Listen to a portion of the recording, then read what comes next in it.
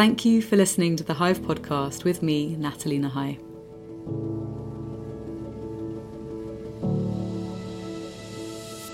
In this third series, we're going slightly off the beaten track.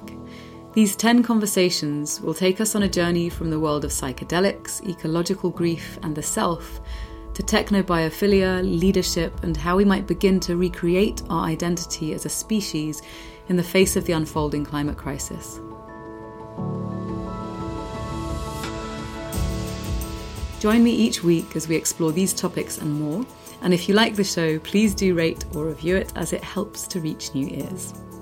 For additional resources and to find out more, visit natalienahai.com/The Hive Podcast or tweet to me at Natalie Nahai. I hope you enjoy the show.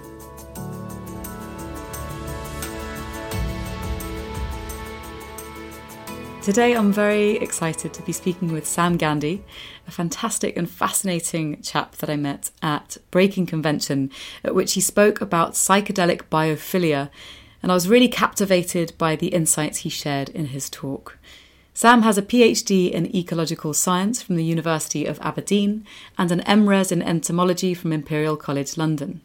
He has a lifelong interest in nature and wildlife and has been fortunate enough to conduct field research in various parts of the world, including the UK, Kefalonia, Almeria, Texas, the Peruvian Amazon, Vietnam, and Ethiopia. He has experience of working in the psychedelic field, including as a scientific assistant to the director of the Beckley Foundation, and is at the present time a collaborator with the Psychedelic Research Group at Imperial College London. He's written papers, book chapters, articles, and spoken at conferences and festivals on psychedelics, and he is fascinated by their potential to benefit human life. Sam has a particular research interest in the intersection of two of his big passions, nature and psychedelics, and the capacity of psychedelics to reconnect our increasingly disconnected species to the natural world for the betterment of humanity and the biosphere at large.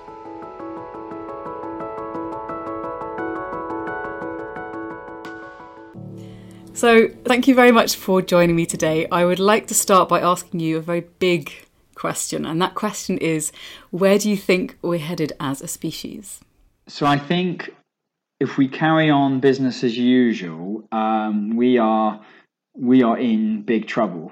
So earlier this year, the Intergovernmental Science Policy Platform on Biodiversity and Ecosystem Services. So this was a huge assessment, I think by about 145 world experts from 50 different countries, took 3 years to complete and looked back at 50 years worth of data. So it's the most comprehensive assessment of its kind ever undertaken. Wow. The news from it was not good. The rates of ecological degradation and biodiversity loss are unprecedented at any time in human history, and they are accelerating.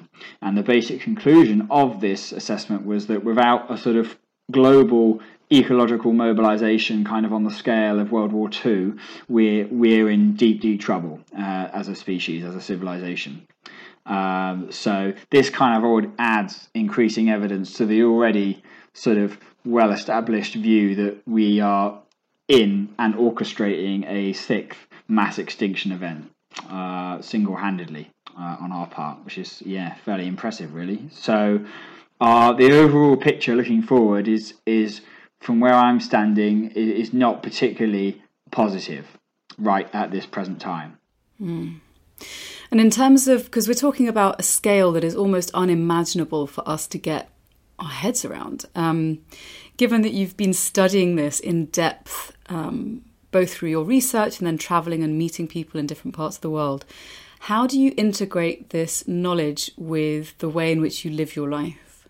So good question. I think in a few different ways. So, I mean, I've always been very nature-centric and orientated. So my background, my PhD, looked at soil degradation and its regeneration in Ethiopia and the role of termites. So that's that falls under the umbrella of the science of ecological restoration.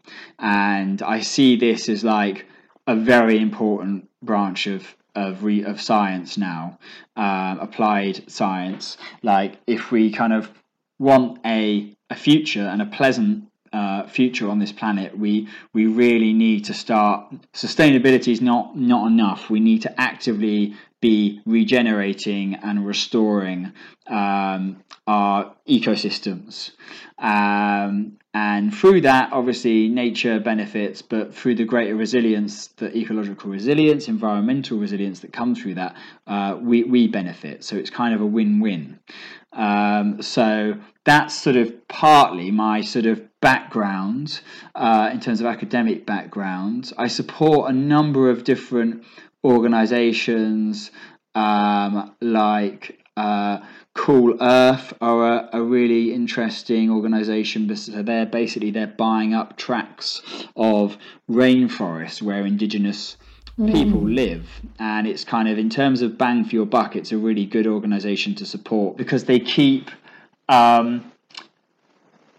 areas of forest intact. So that has a few benefits. It keeps carbon locked up that would otherwise be sort of in the atmosphere, contributing to climate change. It preserves the biodiversity of these areas, and it also preserves the livelihoods of these indigenous people. And that's interesting as well, because that report I mentioned before, one of the really interesting and few positive findings of it was that areas of land inhabited and sort of managed by indigenous people were the only areas inhabited by humans not undergoing ecological degradation. There was even a study earlier this year that found that areas inhabited by indigenous people can sometimes harbour greater biodiversity than equivalent protected areas. Isn't that extraordinary? That because I think we have this narrative now in many parts of the world where we're just starting to wake up to the severity of the situation. We have this narrative that humans are bad and that we have failed in our stewardship of nature. And yet, when you look at the research around how there is the potential for great partnership and for a regenerative relationship between humans and our environments, especially when looking at the ways in which indigenous groups are so wise and able to do a lot of the stuff that we now so badly need to do at scale. Do you think there's space there for us to kind of rewrite the narrative as humans being bad for the environment into something more positive that we could, I don't know, use to spur us on to make the changes that we need to? Yeah, no, I think so. So, I mean, one of the sort of things I'm interested in here, just to use a bit of an example, in the UK is like reintroducing beavers, because beavers are very powerful ecosystem engineers. Like they were part of our landscape till about 400 years ago, and like they have this huge effect on their surrounding environment that goes far beyond them as individuals, that benefits and sort of affects many other different species. And humans have that effect too. But we can use we're a very powerful species, and we're a very intelligent, resourceful species, and we can absolutely play a fundamental and very important role in actively regenerating and restoring degraded landscapes and ecosystems. And there are many case studies to show this. So yeah, absolutely, I think we can play a more positive role than we are maybe playing as a whole.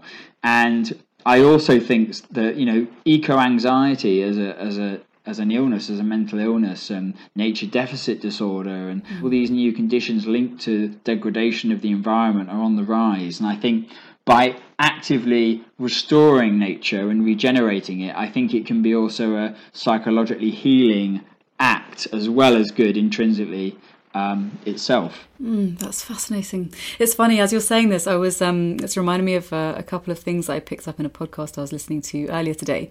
And two of the things that they were talking about, one is that we have devised modern civilizations so that humans generally extract from the environment and don't then put nutrients back in, unless we're doing it, you know, through fertilizers, natural or otherwise.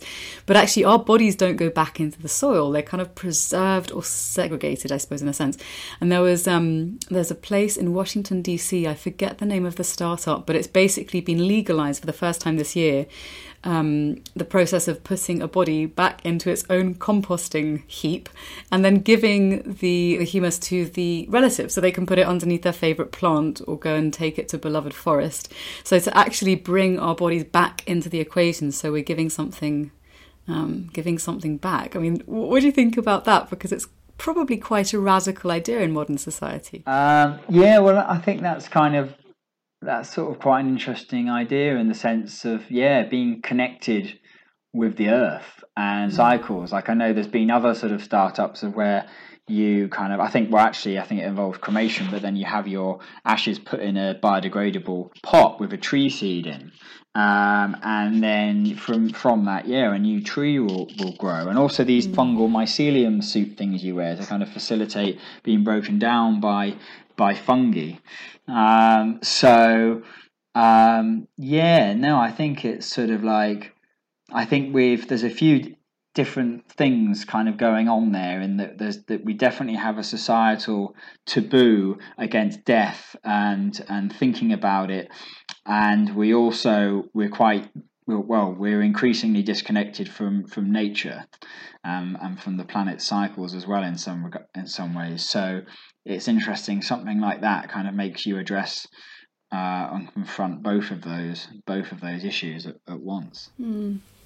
It's making me think also of your connection with Imperial College London, because I know that one of the things, if we think about the earth, for instance, as the kind of womb and tomb of life, that we spring from it and then we go back to it, and our fear of death and our desire to postpone the inevitable, and the work that I know that Imperial College London does around psychedelic research, and how often psilocybin trials are used to help people towards the end of their lives to confront their own mortality and hopefully to alleviate the anxiety that can come with that and the existential questions and fear that arises from that.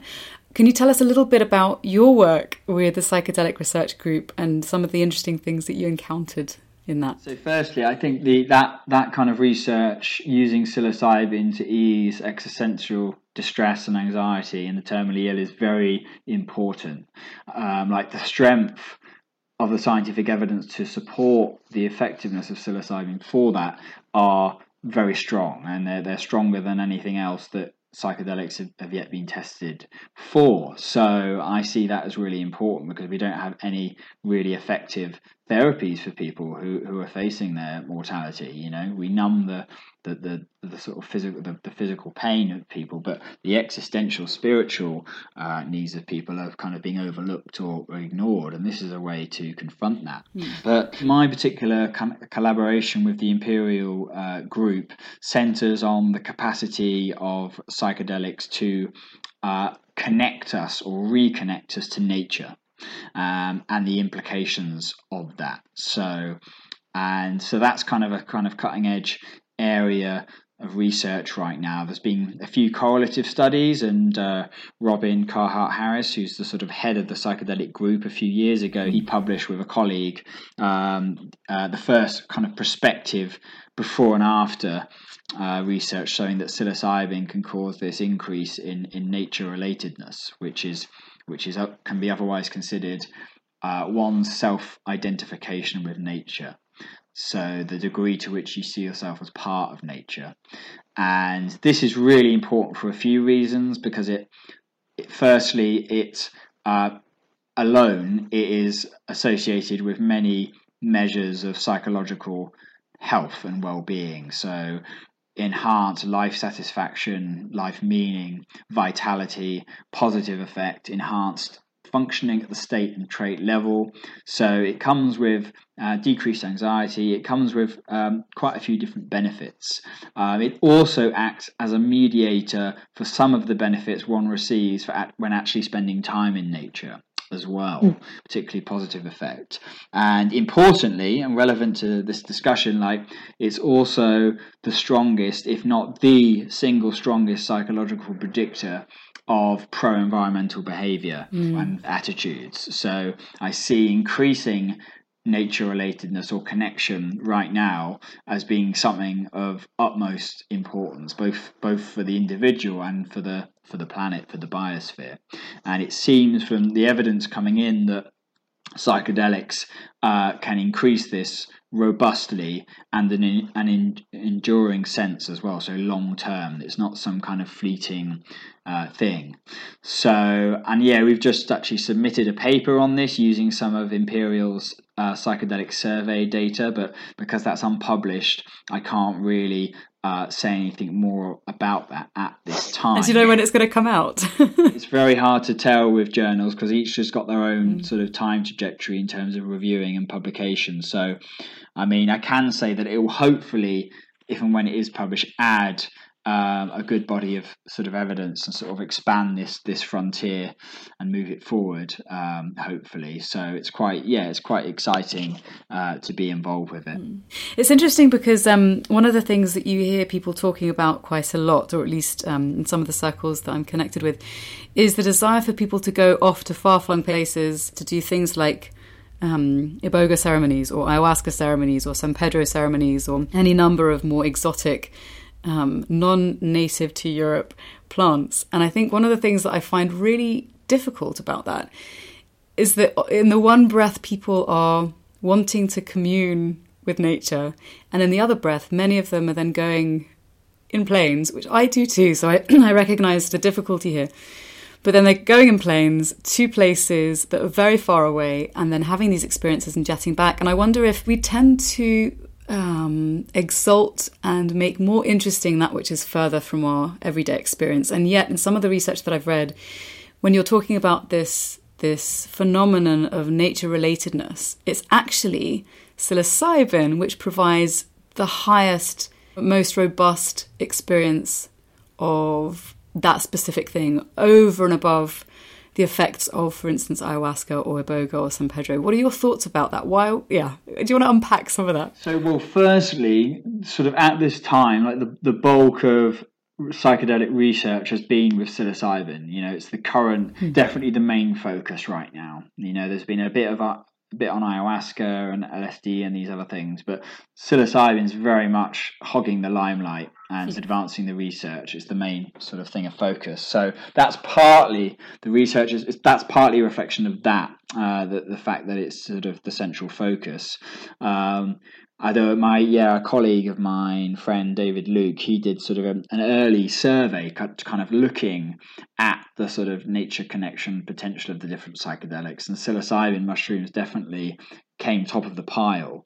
But again, that might partly reflect that they're one of the more commonly used of the psychedelics as well. So we have to sort of take that into account.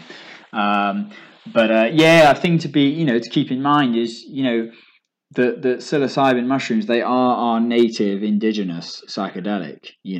Obviously iboga's Central Africa, ayahuasca's a plant of the Amazon, and they have obviously mushrooms as well in Central America, but we have our own native psilocybe mushrooms here on our island. So I kind of see them as our kind of indigenous psychedelic. And from the research coming in, like psilocybin alone is like has many different facets and potential aspects of like beneficial aspects when used with care. What are some of the ways in which you find psilocybin being most unexpected in terms of how it changes people's traits and states, or that maybe others who are not so familiar with the research might find unexpected and surprising? So just coming to mind actually, this is more sort of focused on the use of psilocybin to treat existential anxiety and in terminally ill cancer patients. There was two very rigorous, high-profile studies conducted by Johns Hopkins and New York University and published a few years ago, phase 2 studies, and they used quite a rigorous placebo-controlled design. And it was interesting hearing the accounts of people undergoing this research, and some of the accounts from people at Imperial as well. It's sort of I think the bulk of people participants in this research they were identified as being atheist or non-religious, non-spiritual. Yet the descriptions of the experiences they had under psilocybin were wildly spiritual and very deep and transformative. So even people like the power of those experiences is like it has a depth that it transcends the need to have faith in anything at all. If that makes sense, that like people feel like they really come away feeling like they've touched something deeper, even if that deeper is a part of them that they had not previously fathomed existed. Like through that and acknowledging that, it sort of people come away with more levity, and they have a different and often more sort of solid perspective on life. It changes how one perceives and navigates their subsequent life experience, and it can be very useful and therapeutic if one is faced with a terminal diagnosis. In particular, it seems that the psychedelic therapy really targets that. In particular, just on the nature connection side of it, I've spoken to a few people now who even after a single psychedelic experience, they've been turned on to nature in a very big way. And what's interesting about some of these people who I've spoken to is that previous to this, they didn't really identify with nature in any profound way. And so this is what I find interesting, in the sense that, you know, we think from the research, it seems your nature connection in later life, your degree of nature connection, it hinges partly on your childhood exposure to nature. So where you've grown up has an impact on that. Not everyone is fortunate enough to have access to green spaces and nature on their doorstep. And if you haven't, you may not have developed that connection to nature, to your loss and to its loss as well, because you're not going to gain the benefits of that, and you're certainly probably not going to be connected to it and then want to protect or conserve it through that lack of connection. What seems to happen, and this is only kind of anecdotal at the present time, it seems that people who have rate low in nature connectedness, or don't have much of a connection, like a psychedelic experience can give people this sort of this powerful perspective shift on how they view themselves and sort of how they relate to the rest of life and nature, and the sort of the perspective shift that engenders really stays with people in a lasting, enduring way. That's an important point. This isn't some fleeting thing. It's a perspective shift that really stays with people. I find it fascinating when people talk about this desire for transcendence or for a connection with something bigger, that often we think that it's something which is very cosmic and outside there and out in the universe. And actually what we find is that our desire for connection roots us back firmly into place, onto this beautiful planet. I was reading today about the depth of how far down you can find life in the earth, and how it's essentially a huge universe just literally beneath our feet. And it's so funny because we don't often think about that when we're walking along a path or on the roads, that there's just miles and miles of living community beneath where we walk, where we drive, where we eat and play. What are some of the ways in which you've found that psychedelic experiences have challenged people's ideas about belonging and spirituality?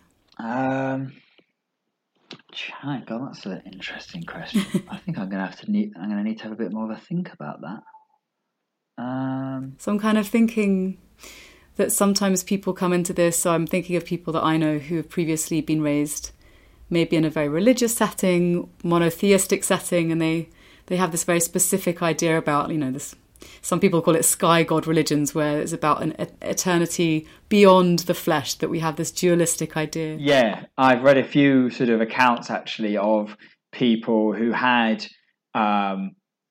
religious beliefs prior to going into their psychedelic sessions, and then sort of it kind of very much shaking off the shackles of their faith, to put it bluntly, but also people being liberated because of that as well, or other people who may have been had a theistic belief on what God was to them, having through psychedelics a pantheistic opening. So it's like, oh, actually God / nature or the universe are one and the same thing. They're two halves of the same coin, or they're just the same coin. There is no division. There's not a higher sort of entity looking down at us and judging us for all our little actions. Like, it's all happening right now here, and we're a part of it.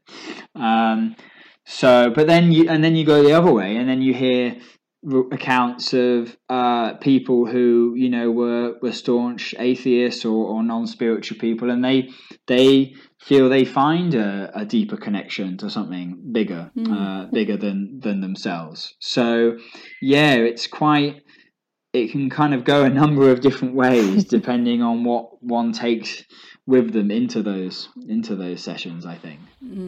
And so I'm wondering what you make of this sort of renewed desire for people to experience psychedelic journeys or trips or rituals and ceremony in safe settings, because this is something that's been underground and it's been there for a very long time, but the media has now kind of warmed back to the idea of maybe writing about and giving airtime to psychedelic retreats, etc. And it's something which I think people are feeling more able to discuss freely and share in more of a public domain. What do you think is happening there? I think it's true. I mean, I think the media is playing a definite. So there's a few things all happening at the same time. So firstly, yes, the media is much more receptive and positive when it comes to reporting on psychedelic research and other things, like the mad reefer madness style hysteria of the 60s is long gone, which is a good thing, I mean, maybe sometimes it can be almost a bit too evangelical, but like overall I think things are much more balanced now than they used to be. So that's one thing. Secondly, I think the internet is playing a really important role, like it didn't obviously previously in the 60s when it didn't really exist. So so those the existential anxiety cancer psilocybin studies that I mentioned earlier, I think a few sort of high profile online magazines reported on those studies, and apparently between those articles there were 1 billion hits. So that doesn't factor for people who've read the same news on different platforms, but it gives an impression of like the amount of interest, and also that many people have access to that information as well.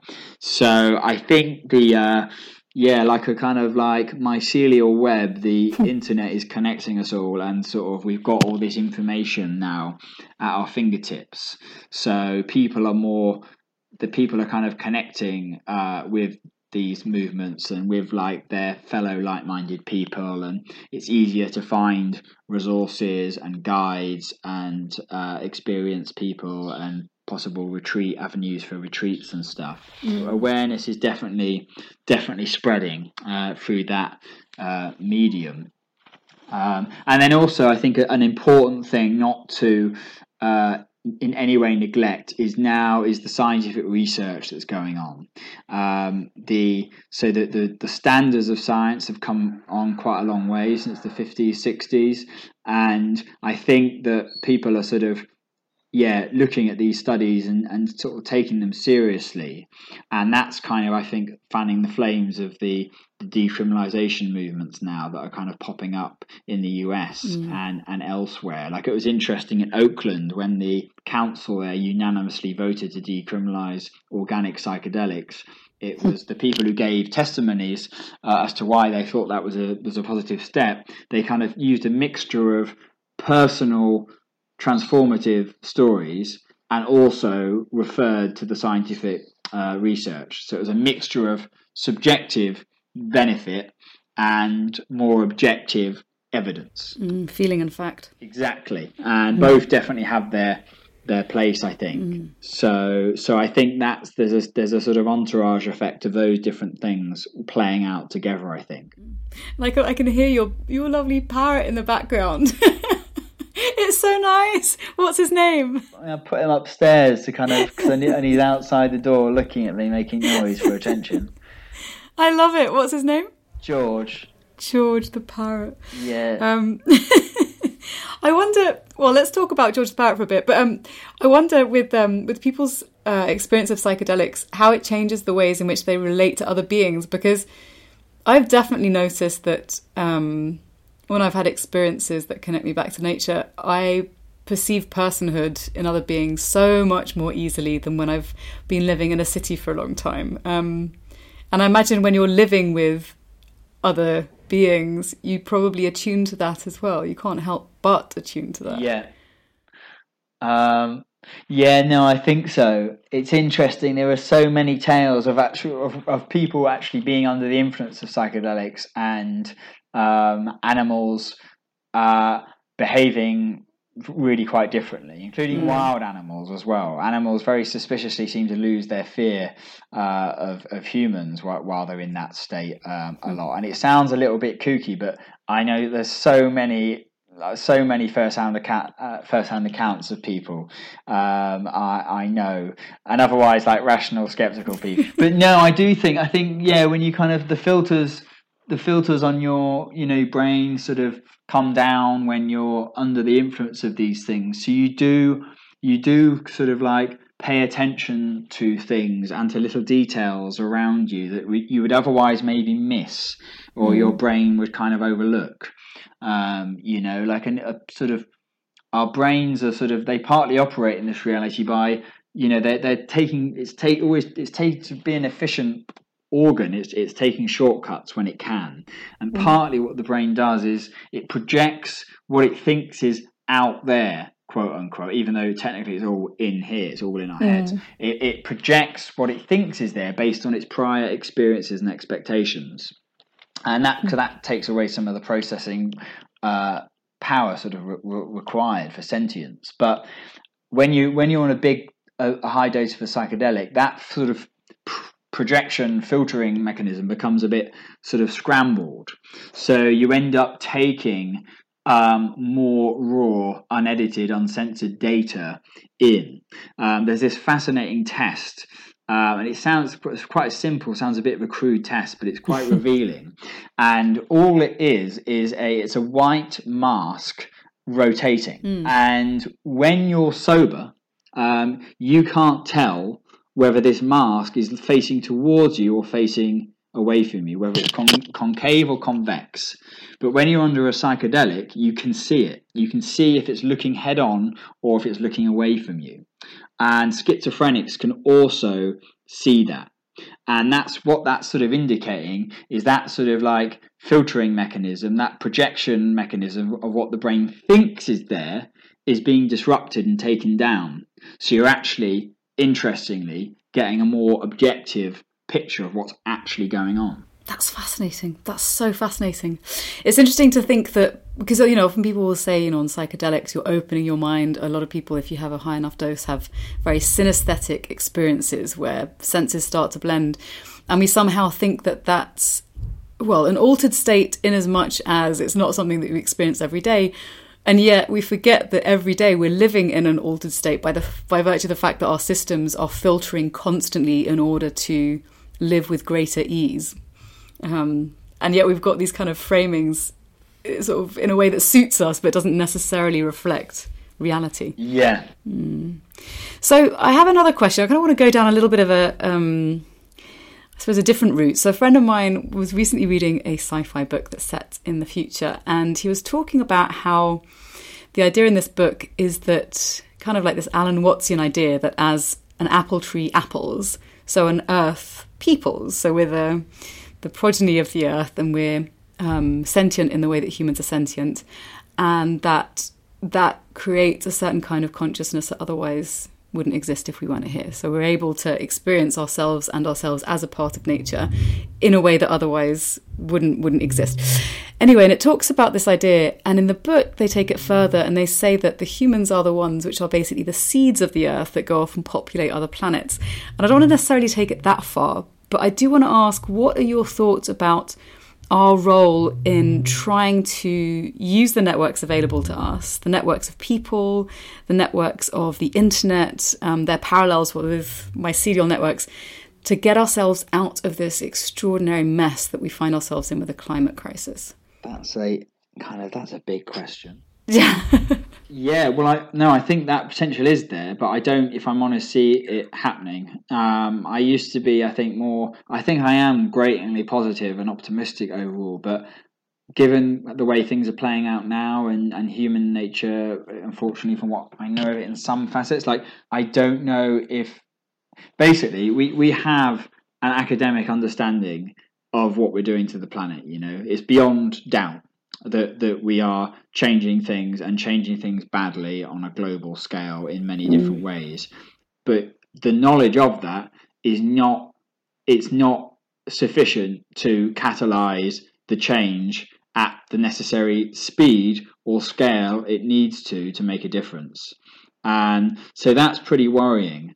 And I see this is a kind of a side effect of our profound disconnection from nature. It's one of the great tragedies or the great negatives of our very successful materialistic technological civilization is our disconnect from nature. And we know from the research that as your connection to nature goes up, as a side effect, your concern for it goes up as well, your desire to protect and preserve it. We do need a fundamental shift in how we relate to the planet in order to better preserve it and be stewards of it. Because right now we're not really, or most of us aren't really living up to that. But I don't want to get on a soapbox. I'm complicit. I've burnt fossil fuels and thrown away plastic, and I'm like far from faultless, and my very presence here is having a negative impact on stuff. So it's hard because we're all kind of complicit. But we need a huge overhaul in basically in capitalism, in the current political system. It's like a serious undertaking. I just don't see like our society in terms of like the sort of the short-term economic gain model and the current political model. It's just not compatible with a long-term ecologically bright future. So it needs, I don't think it's even repairable. It just needs tearing down and something else building up in its place, which doesn't sound sort of particularly pleasant. But I would like it personally if there were like much more stricter laws on ecocide and damage to the environment. That would be a priority. We need to move past this model of sustainability and be much more regeneration, restoration focused. So instead of investing billions into the military and other things, let's reinvest that money into statewide, nationwide, global ecological restoration, regeneration projects. Long-term viability and sustainability needs to supplant this short-term economic gain, which is really sort of like a massive thorn in the side of like moving forward in a good way. And I think we need to kind of reestablish our ever growing disconnect from nature. Unless we address that root psychological connection, I don't see things as likely to radically change. Okay, so here's another question for you. Given that, as you say, the scale and speed at which we need to change does not look particularly promising in terms of the actions currently being undertaken, what can those of us who are worried about this do to change our lives so that we are living more resiliently in 10 years? Does that look like perhaps moving out to the country if possible and learning permaculture and creating smaller communities and microgrids of food and energy? What do you think helps at this point that we can do so that we don't become completely mired down with despair, and so that we create a sort of a possible future that's maybe worth living? Well, I think those things you listed there, like, it seems we know from sort of research that's been done that these smaller community permaculture projects, even in the big cities actually, where you get these sort of community gardening allotment projects, that the quality of the soil there can be excellent, like certainly much superior to soil under intensive agriculture. The overall sort of viability and health of soil is a great concern, because obviously like all our terrestrial food production hinges on that.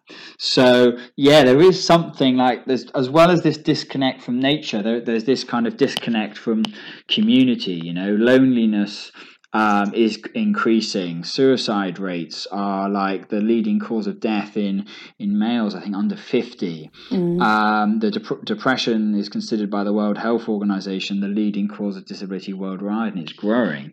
So, and I think this is more hinged towards to do sort of with disconnection from self and from others. So it's kind of not so macro level disconnection as that from nature, but it is another form of disconnect. So yeah, and kind of like, I think the suggestions you made are good. I think getting involved with like doing some actual ecological restoration activities, and this doesn't have to be a big thing. So the simple act of planting a tree, the simple act of like, if you've not got much space, having a few plant pots, or having a few window boxes and planting some wild flowers in there, you will provide a lot of food for pollinators and for bees. So insects and pollinators in general, and our native bees are in decline in the UK, along with most of our insects. And there's like, following the Second World War, we lost like 97% of our wildflower meadows, and following the war, those meadows were never replanted or anything. So yeah, that we've sort of like, we can all do a little bit. I think it's important to sort of like, I think we can get a bit depressed if we kind of like keep sort of like banging our head against the wall that is the bigger picture to a degree. So I think we sort of like, we can work on doing our bit and being part of local networks and communities that are making a positive contribution. And there's many different ways to, I think, make a positive contribution. It's not a one size fits all approach here. But yeah, it's a sad thing that we can't, if we carry on business as usual. Business as usual is not only not really a viable option, but it's a big part of the problem to begin with. And if we carry on business as usual, consuming the way we do, our current approach, our current sort of economic growth is essentially modeled on a cancer cell in terms of its infinite growth on a planet of finite resources. And you can see that that's not really going to work out in the long term. So we need a different system kind of overhaul. I think part of what makes things a bit hard is the brains that we've kind of inherited from our evolution. So, most species, including our species, our Paleolithic kind of ancestors, we have brains that are programmed to respond to very short-term threats to our existence. So, like a saber-toothed cat or whatever else predator out there that could kill us, and then our brain sort of jumps into action and flight or fight kicks in. Like when we're dealing with these kind of more sort of opaque and long-term threats to our existence, it doesn't trigger this same flight or fight response. So to most people, or to many people, so we mistakenly view these things as not a threat to us because they seem far off or not really in plain sight, and that's unfortunate. And it doesn't rid us of the risk that those things may pose. It's interesting because I know that, recently with the floods in Venice, when we start looking, especially in the global north, when we start looking at the impact of worsening climate and extreme weather events on beloved landmarks, then suddenly we realise that we're not infallible as we may think that we are. And I think that sense of, or for instance, the floods in the UK that are getting ever worse, or the fires in California, I think we're getting to the point where the immediacy of the crisis and its implications is really starting to hit. So the fact that this is already on our doorsteps, that we can't ignore it anymore, and yet it might be too late to act to save many of these places. The sea levels are going to continue to rise even if we stop all fossil fuel consumption this very moment. And so you think, well, what's the balance there between, I don't know, how much are we willing to lose before we act on the level that we need to act? Yeah, well, that's a good question. Knowing from what my suspicions are probably quite a lot, given what I know of human nature. Like, I do have this weird sinking feeling like we're certainly capable of, like, big change very radically. Like the ozone layer damage is a good example of that. We identified that, like, CFC, certain sort of chlorinated compounds using refrigeration and stuff were degrading and damaging the ozone layer, and we identified that problem. And as a global sort of civilization, we took kind of rapid measures to stop that. And we know now that the ozone layer is, it's rebounded following our actions there. So, we are capable of quick, rapid, effective action. But that has to come from the top down, right? Because that was legislation that was put into place to enable that transformation. This is it. I think it's going to need to be a top down thing, but I wonder. I mean, who knows how it's going to play out? But it may be that there might need to be some big, some large scale negative impacts before it incites us to sort of act on a large scale to motivate that change. Yeah, I think you might be right, and I wonder what that means in terms of preparing ourselves. I know that Extinction Rebellion, for instance, are doing lots of interesting work around how to deal non-violently with expressing emotions that rise up in relationship to relating authentically with others, and things that mean that hopefully are preparing us for greater resilience in the face of difficult times. And I wonder how much psychedelics could have a role to play in helping us find that psychological and emotional resilience to face things that may well be very difficult. I think they definitely could. I remember Gail Bradbrook sort of spoke about this. There was a clip of her speaking about this at the ayahuasca conference in Spain earlier in the year. That was interesting, and that part of the research. One of my friends, Dr. Ros Watts at Imperial, she found that psilocybin seems to sort of work therapeutically. I mean, there's a few things going on, but it facilitates connection. As we've been discussing, so connection in a broad sense to core self, to other people and to the world at large, but also acceptance of what would be maybe considered unpleasant emotional states. So rather than numbing you to things you don't want to sort of like deal with, it kind of brings them into the fore and sort of confronts you with them to process and go through. So part of the thing I think with the ecological crisis is the acceptance that it is going on, like feeling that and grieving for that destruction and loss. We need to be aware of it. I don't think numbing it is going to sort of like solve anything really. From a personal perspective, do you find that you kind of like a wave, I guess, that you come in and out of that grief? Yeah, like for me in person, I mean, I'm genuinely like, I'm a lover of life. Like overall, like I'm really grateful just to be here, having this experience of being alive on this planet. And I am sad that the way things are playing out. But like part of me, unfortunately, seems to be inevitable. And the other part is like there are lots of other.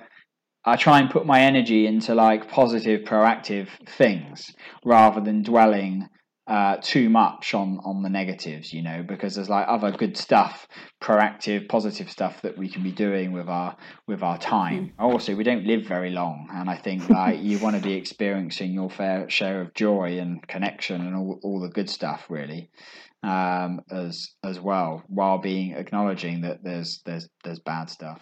I love that perspective. So before I move to the last question, I'm kind of curious, what do you find your joys in? Okay, so joy for me. So definitely nature. That's been a consistent and constant source of joy and connection, like since my whole life. Knowledge, hunger for knowledge, finding out new things, things that interest me in particular, like that brings me meaning and purpose. And working on things that I enjoy working on, and writing is something that I like to do in different contexts, and also connecting with people, connecting with good people as well. That brings me joy. So I don't feel like I'm lacking in joy or connection, really. There's on a few different fronts. I'm sort of like cultivating that, I think. That makes me happy to hear. So on that note then, I'd like to close by asking you, what one insight or piece of advice would you give to anyone listening? God, you've asked some good put me on the spot questions. Piece of advice. Okay, well, if anything, let's go back to the nature connection stuff. So I would encourage anyone listening to this, make some time for nature. There was a recent study, and it was a very large sample size, so we can kind of have a good amount of trust that the data is pretty solid. And it found that spending 2 hours in nature a week has profound effects on your health and your sort of longevity. And it doesn't matter if you get those 2 hours in one go. It doesn't matter if the 2 hours are spread about across the whole week. It doesn't matter if you're actually exercising in nature, or if you're just sitting in it. It doesn't matter if you're in pristine wilderness or just an urban green space with a few trees. It still has this restorative effect. So find whatever gives you joy outside, whether it be like gardening or running or walking or trekking or beekeeping or biking or sailing or whatever activities pull your attention and desire to be getting out there, interfacing and interacting with nature in some way. It will, and combine that if you can with your friends and family, so you've got that added human connection as well, because it will do you tremendous good. And if we want to keep enjoying, if we want to sort of like preserve and hopefully restore nature moving forward, that connection to nature that's facilitated by actively interfacing with it is also dependent on us getting out into it. So that's what I would say.